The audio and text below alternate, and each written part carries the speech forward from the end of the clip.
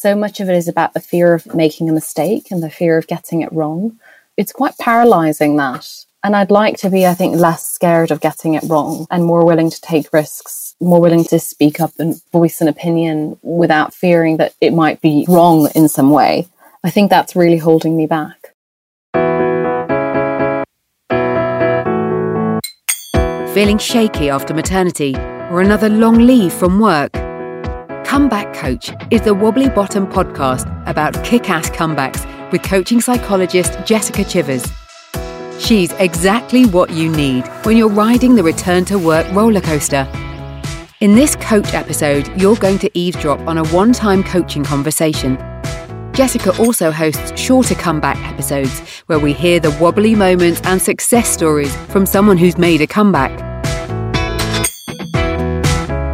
Hello, I'm Jessica, and my guest today is Emily, a partner in a small law firm who's returned to work after her second maternity leave. She's been back 6 months and her confidence has taken a significant knock, not least due to returning remotely. She's really missed the sounding board type conversations she enjoyed with colleagues when she returned to work the first time. Now, we have exactly that peer-to-peer problem-solving space included in our Comeback Community employee experience that's used by employers such as ITV and Lily's Kitchen.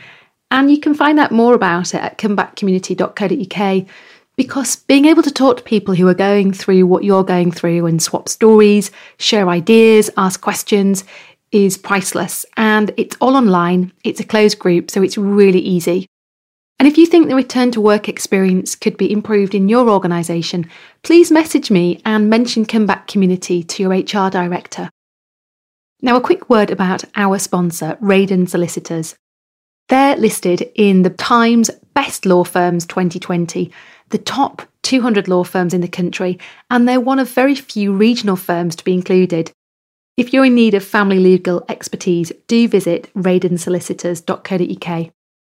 Now, as you're listening to Emily, if you've got a question or a worry about your return to work, please tweet me at comebackcomuk or DM me on Instagram using the same handle, and I will come back to you, and you can find those handles in the show notes. Now on to Emily. Emily, tell me about what's on your mind. I returned to work about 6 months ago, and I've been struggling slightly to find my place again. It's my second maternity leave, and when I came back the first time, that was also quite hard, and I worked hard to get myself to a good place, and then went off about 15 months later having got myself to a good place, and I feel as though I've lost that ground, lost that confidence that I had built up, and I'm slightly struggling.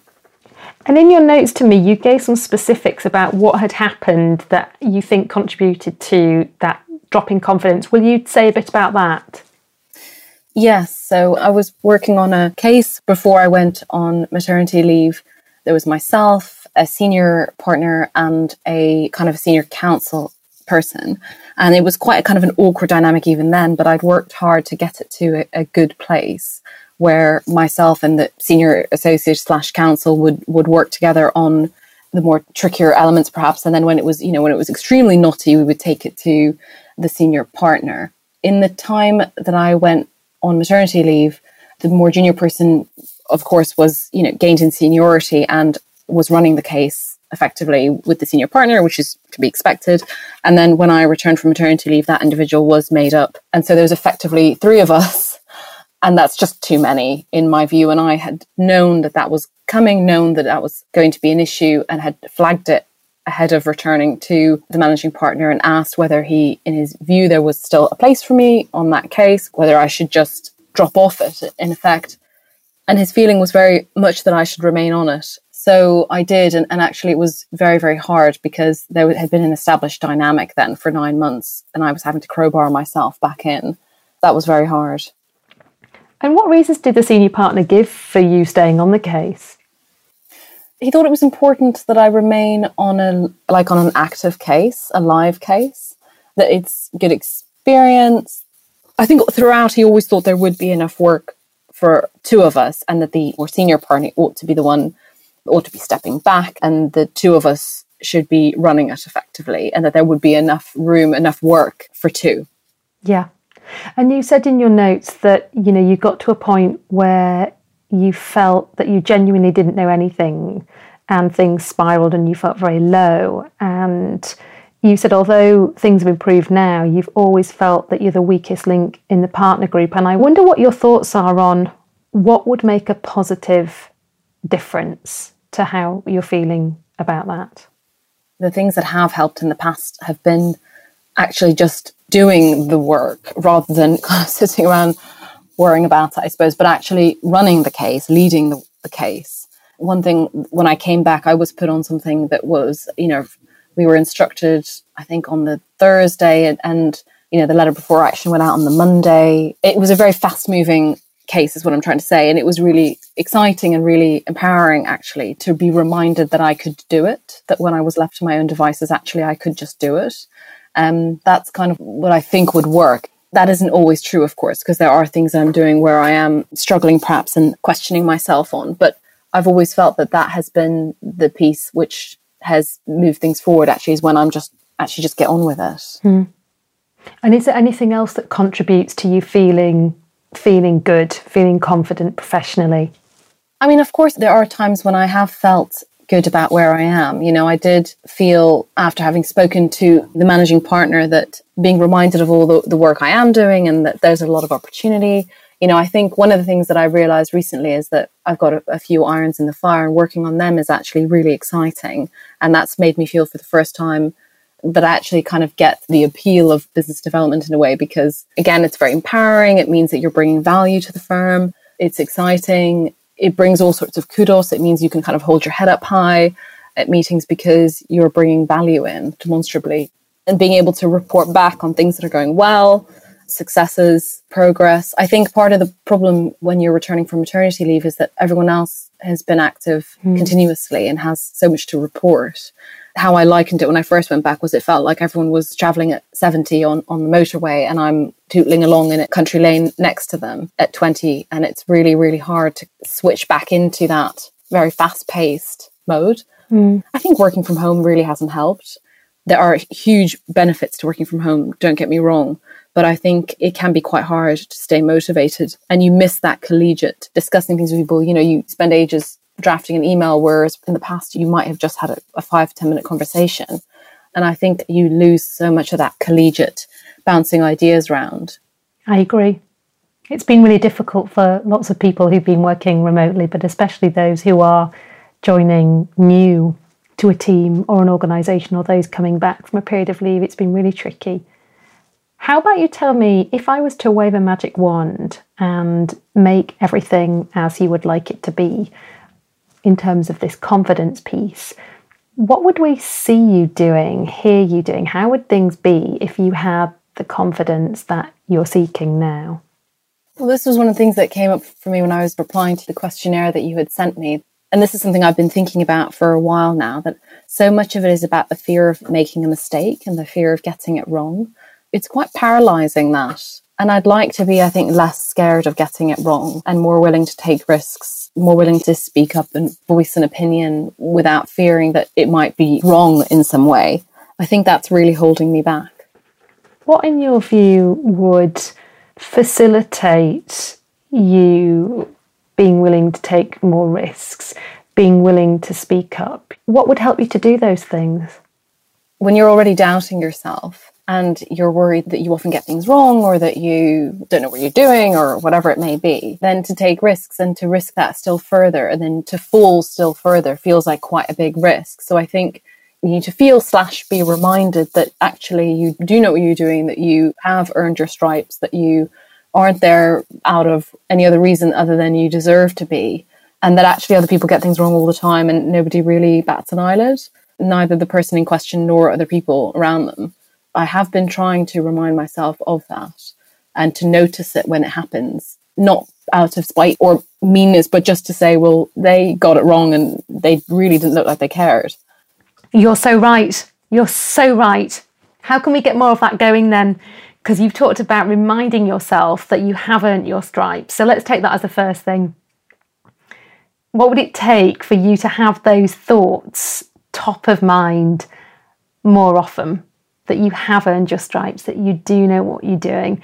Is that a post-it note on your desk? Is that living a daily mantra around telling yourself that? What would help you to keep that top of mind?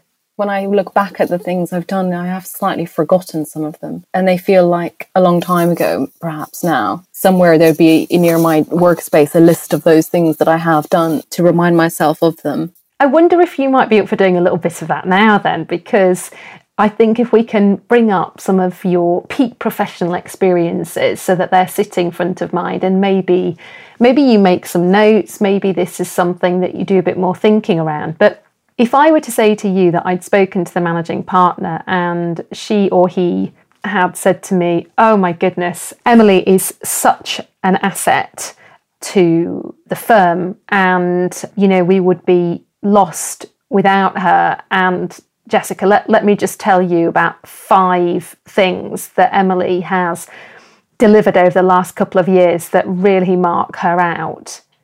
What 5 things do you think the managing partner would tell me about? Well, I worked on one long case for a long time, and I eventually helped that to settle. There's 2 linked cases, if you like. And the nature of the work that we do is that actually you can end up being on one big case for quite a long time. Without wanting to sound horribly self-deprecating, I might actually struggle to come up with 5 off the top of my head because I worked on that for so long and it was so major. But that definitely would be one of the key ones, I think. And I helped run that team. I was probably at my happiest actually running that team. It was a great case and I felt very supported on it. Before I was put on that case, I was on another case that, again, I helped settle and reached a good conclusion for the clients and for the firm. Both of those resulted in a really good outcome for the firm. And again, that was quite long running, that one. And you said you didn't think you'd come up with 5 things just due to the nature of the work that you do and the intensity and the timelines of the projects. So if we take that long case that you spoke about first, where you said I was at my happiest running that case, what particular skills or attributes contributed to your success on that case? So again, let's imagine that I'm in conversation with the managing partner, and the managing partner then says, I think the skills that Emily had, or the attributes that she has that really helped in that case were. Tell me some of the things that you think she or he would say. Well, I feel like I knew the case back to front. I've been living and breathing it for so long at that point, and it had quite a few different heads to it. We were bringing proceedings in a number of different fora, and they were at different stages, and there were appeals, and the pleadings had necessarily changed along the way. And I had really good relationships with all the clients. They were a great client group. So yeah, I built up really good relationships with them, which was quite satisfying. And I was quite organized. I feel like I ran the team really well. And we had a really good spirit in the team as well. I feel like we all worked really great, really, really well together, which was really nice. And that stuff matters a lot to me, that people management side of things. I really enjoyed it. It sounds like you did some really excellent work on that case. Yeah, it was very rewarding. And sometimes when I'm working with people, they seem to forget that the things that they have done so well are not things that other people can necessarily do so well. And they think that because it has come naturally to them, and you didn't actually comment on whether those things came naturally or whether you need to work particularly hard to cultivate those things, but especially on the team piece and that really good team spirit that you talked about, not everybody can create that. And I think those things are something that you should be really proud of. You really are the complete package in the way that you worked on that case. And is there anything that the managing partner would mark out that's different to those things about the other case that you mentioned that you were working on prior to that one? Any other skills that came into play on that? I don't know. I mean, I was a lot more junior on that one, but I think one of the things that the firm has always looked for in people is the ability to take on responsibility. So even at, I suppose, a junior level when I joined that case, being happy to take that on and run with it, especially I think in small firms, I think it's particularly important. But I think that's what's almost interesting as I've gotten more senior, I think, because there's this doubt about whether I should have been made up, or perhaps not quite whether I should have, but, whether I was made up possibly slightly earlier than I would have sought it. Then there's always that feeling of, is the power there for the taking? I suppose it's about your remit. So there's a couple of things that I'm working on at the moment where I really want to run with them. And at the same time, I find myself slightly hanging back. And I know I just need to run with them because otherwise somebody else will. And I'm really excited about it. So I'm not quite sure what it is that's making me hold back. So that's quite frustrating in a way.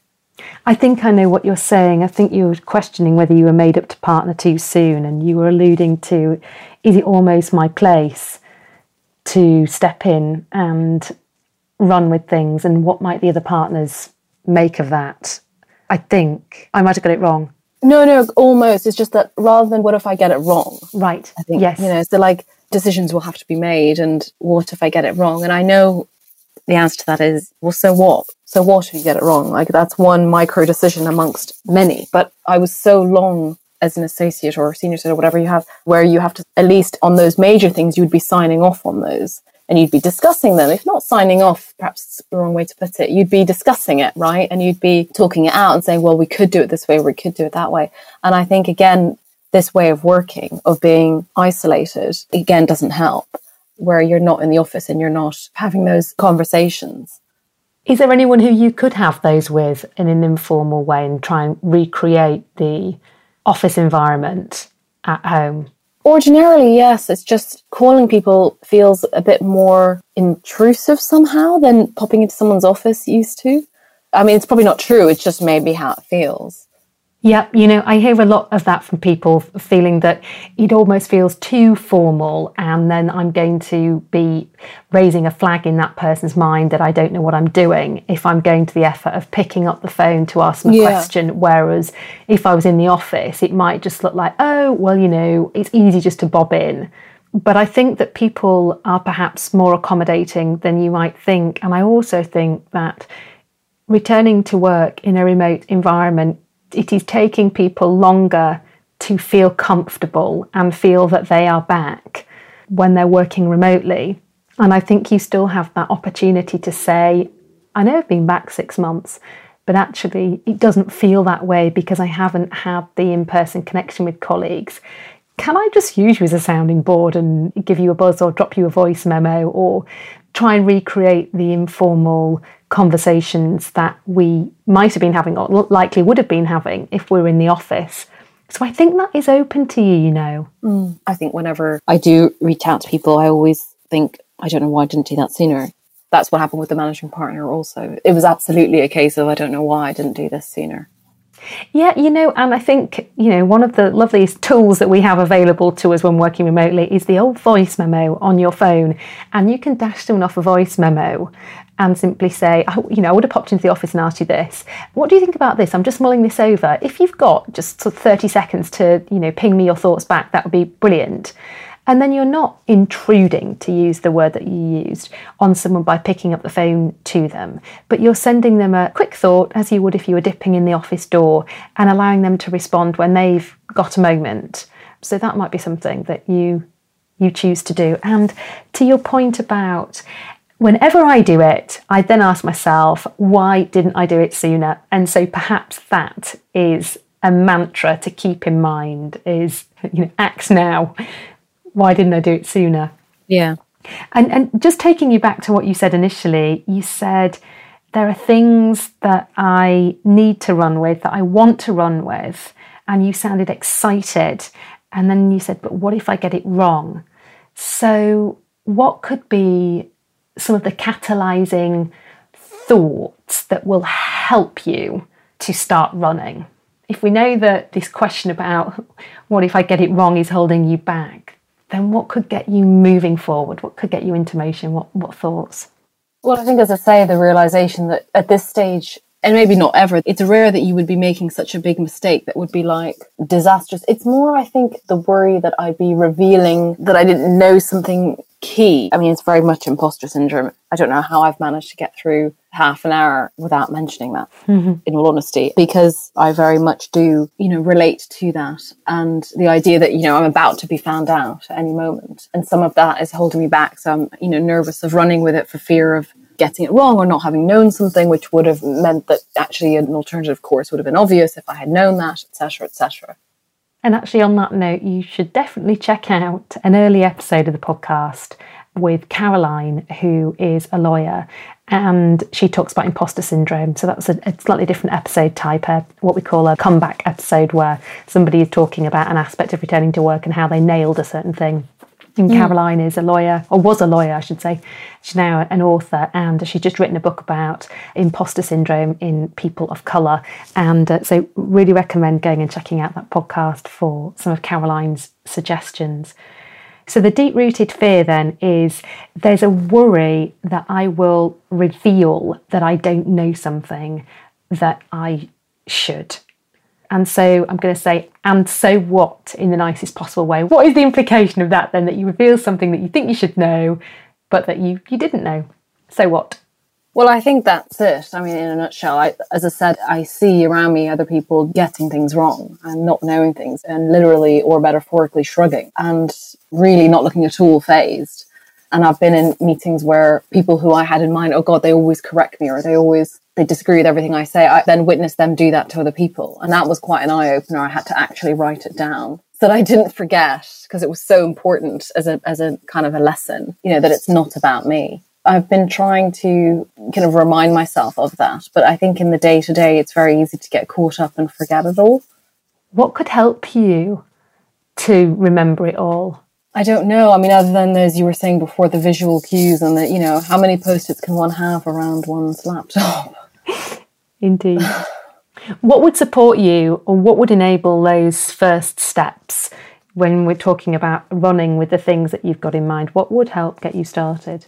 In the past, you would have had a conversation with somebody, a kind of a bouncing it round. There are no bright lines, in truth. Almost exclusively, there are no bright lines. Like everything is a judgment call, generally, in the law. And that's why people will be able to reach different decisions. Should I take this offer or shouldn't I? Should I accept this clause or shouldn't I? Should I push back? Should I amend it? How much should I amend it? Will I get away with it? Won't I? Is it better to just bank that? Yada, yada, yada. It's all judgment calls. And so because there are a number of ways of skinning a cat, it doesn't mean that the one that you picked is wrong. I love that, Emily. Keep hold of that. Yeah, there are many ways to skin a cat, and just because you don't choose that one doesn't mean to say you're wrong. That is the mindset, isn't it, to keep hold of? Many ways. Yeah, it's just trying to remember that, isn't it? Like, it's your rational mind versus whatever the other piece of you is, your emotions, I suppose. It's the battle between reading too much into it or worrying about it too much. Like last night, I took an hour almost to send what was effectively a 2-line email, because I started out and I was about to hit send and then reconsidered and then kept reconsidering. I mean, in fairness, the email I was replying to wasn't that clear, I think, which wasn't helping. It was very much for me the worry that I was about to get it wrong. I was about to say something silly, and so then I go away and I end up going, okay, well, let me just check what that case said again. Let me just go back and check. And then I go back and check. And then it's all over like an internal email that is just a 2-line email. And it just all feels a bit unnecessary. Yeah. It's challenging sometimes, isn't it, when you're doing all that second guessing? And it's quite tiring. It's very tiring. I was just about to say that. It's very tiring. And it's very energy sapping, because instead of spending an hour, I don't know, doing something more productive, I spent an hour. I mean, it wasn't entirely like I'm exaggerating slightly, because of course I was thinking about how to run with this and thinking, okay, well, actually, and I was working things out. But almost the process of working it out also, unfortunately, confirms my suspicions that, well, there was more to it. I'm not saying that the person who wrote the email knew and had all that in mind, but it was in the process of my replying to it that I thought, oh, well, actually, no, because there's that way to do it, but there's an alternative way, which would be totally different. And it's in the process of drafting that reply that made me think, oh, how do I best phrase this that I don't get it wrong? Yeah, there's just a lot of fear, a lot of worry that I'm going to get it wrong. And I don't know how much of that is just because I've been away, and it's quite major, the return to work. I definitely didn't know what I was getting into when I went off the first time. And the second time I did know, and it was still really, really, really hard. It's really challenging returning in a remote environment, Emily. That's the point I'll make again.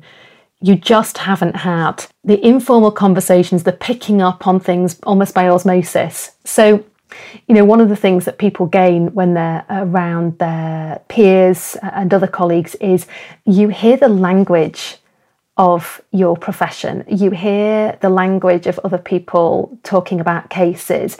You hear how people are talking about cases. You have informal discussions about things in passing, and you're working in a vacuum. And that's really tricky. I'm wondering, let's just imagine for a moment that you are the managing partner. Okay, so let's say to all intents and purposes, you're in charge. Let's say it's your firm. How would that alter or not alter your ability to act with greater certainty and speed without all of this second guessing? Well, the other thing I realised on that note is that I've been thinking about this a lot recently, and kind of the ability to ask questions is bound up in that.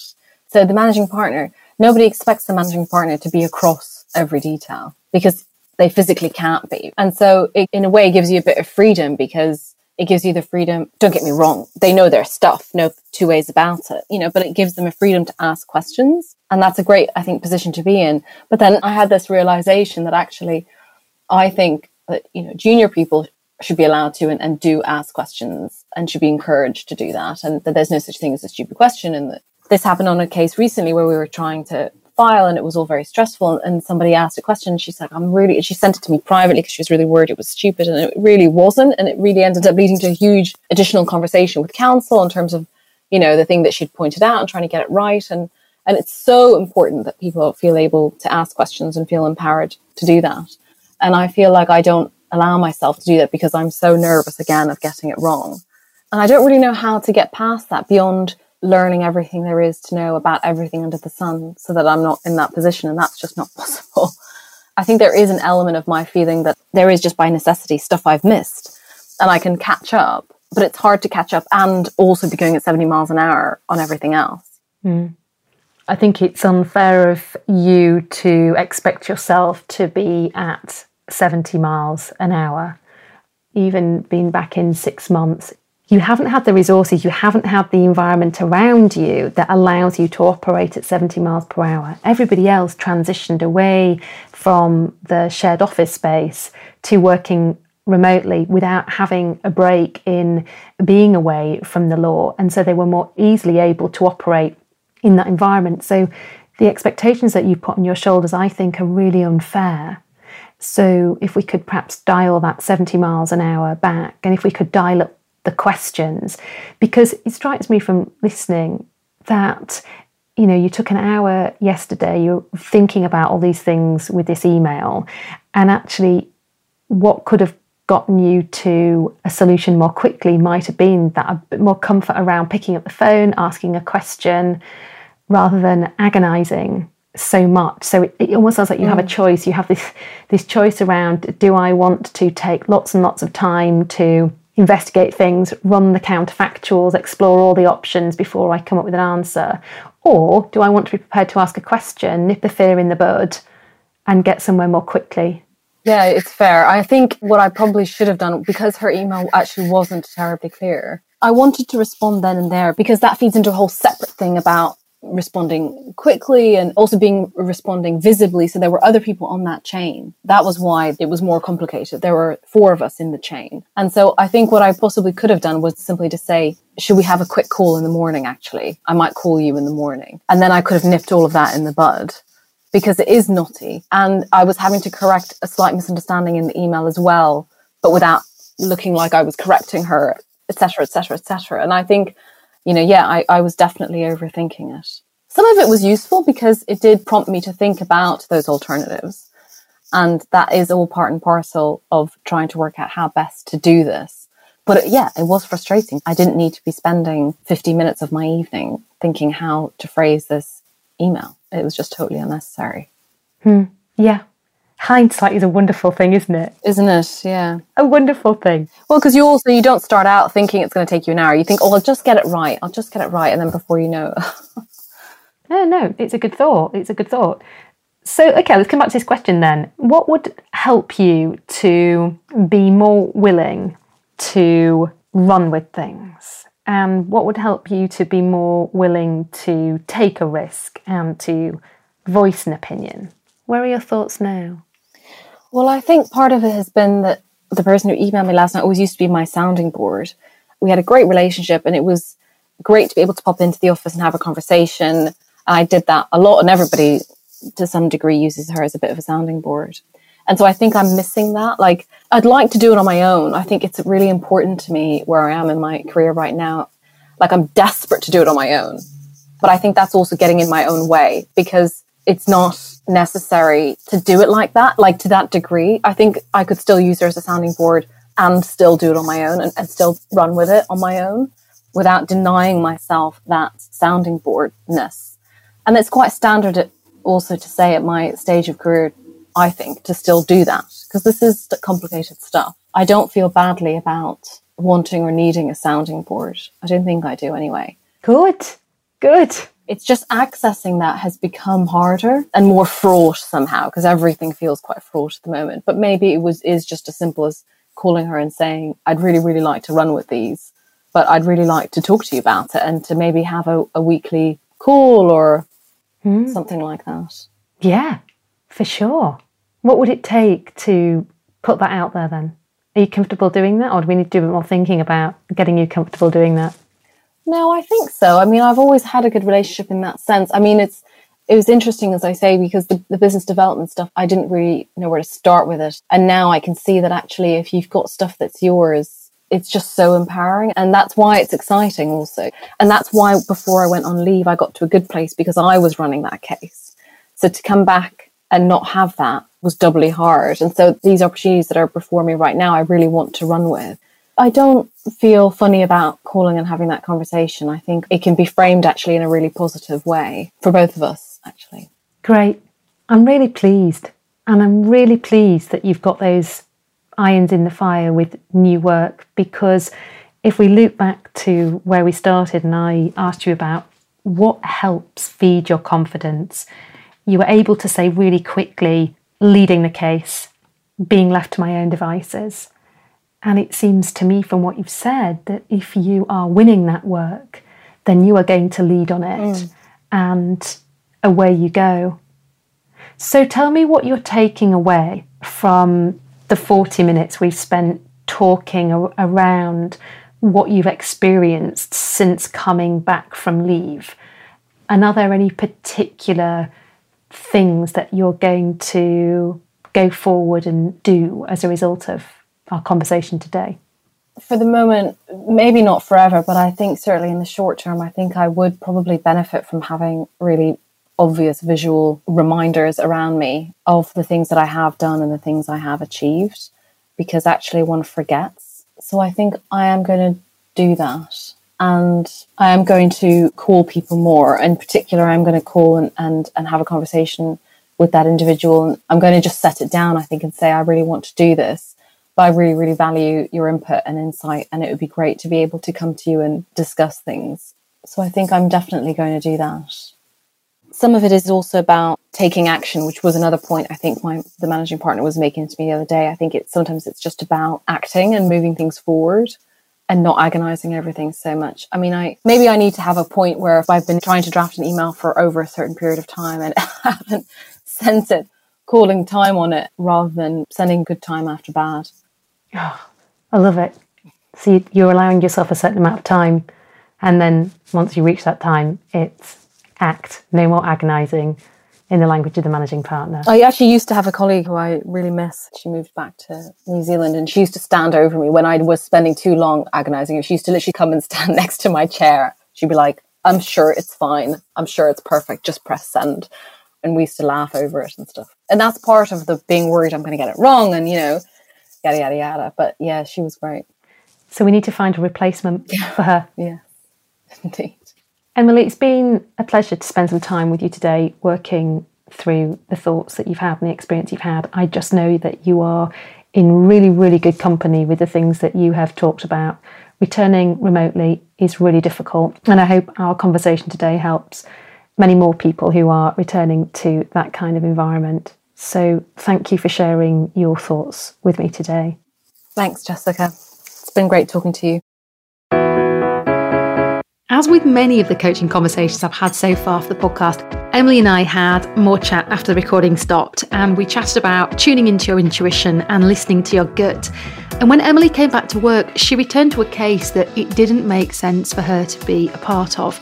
And this was due to one of the other two people on it being made up to partner whilst Emily was away. Simply put, there were just too many cooks. And she flagged this with the equity partner on the case, and he insisted, no, we definitely want you on this, and it's better that you return to a live case than work on something not yet off the ground, which will become demoralising. And here's the thing, he was probably coming at this from how he himself might have felt if he were returning after a year out. And he also wanted Emily to feel included. Ultimately, though, it led to a big drop in her confidence, whereas if she'd been pursuing a new case and focused on business development, the chances are she'd have felt much more energised and confident. After all, as Emily said, her confidence is at its highest when she's leading cases. So one of the takeouts from this, whatever role you do, is that when you return to work, contract with your line manager to have a review conversation after 4 to 6 weeks. This is where you can flag any issues, suggest and discuss adjustments, and celebrate any wins you've had. It's far easier to talk about something tricky if you've agreed at the start that you'll have this conversation. And I recommend this happens again once you've been back 3 months.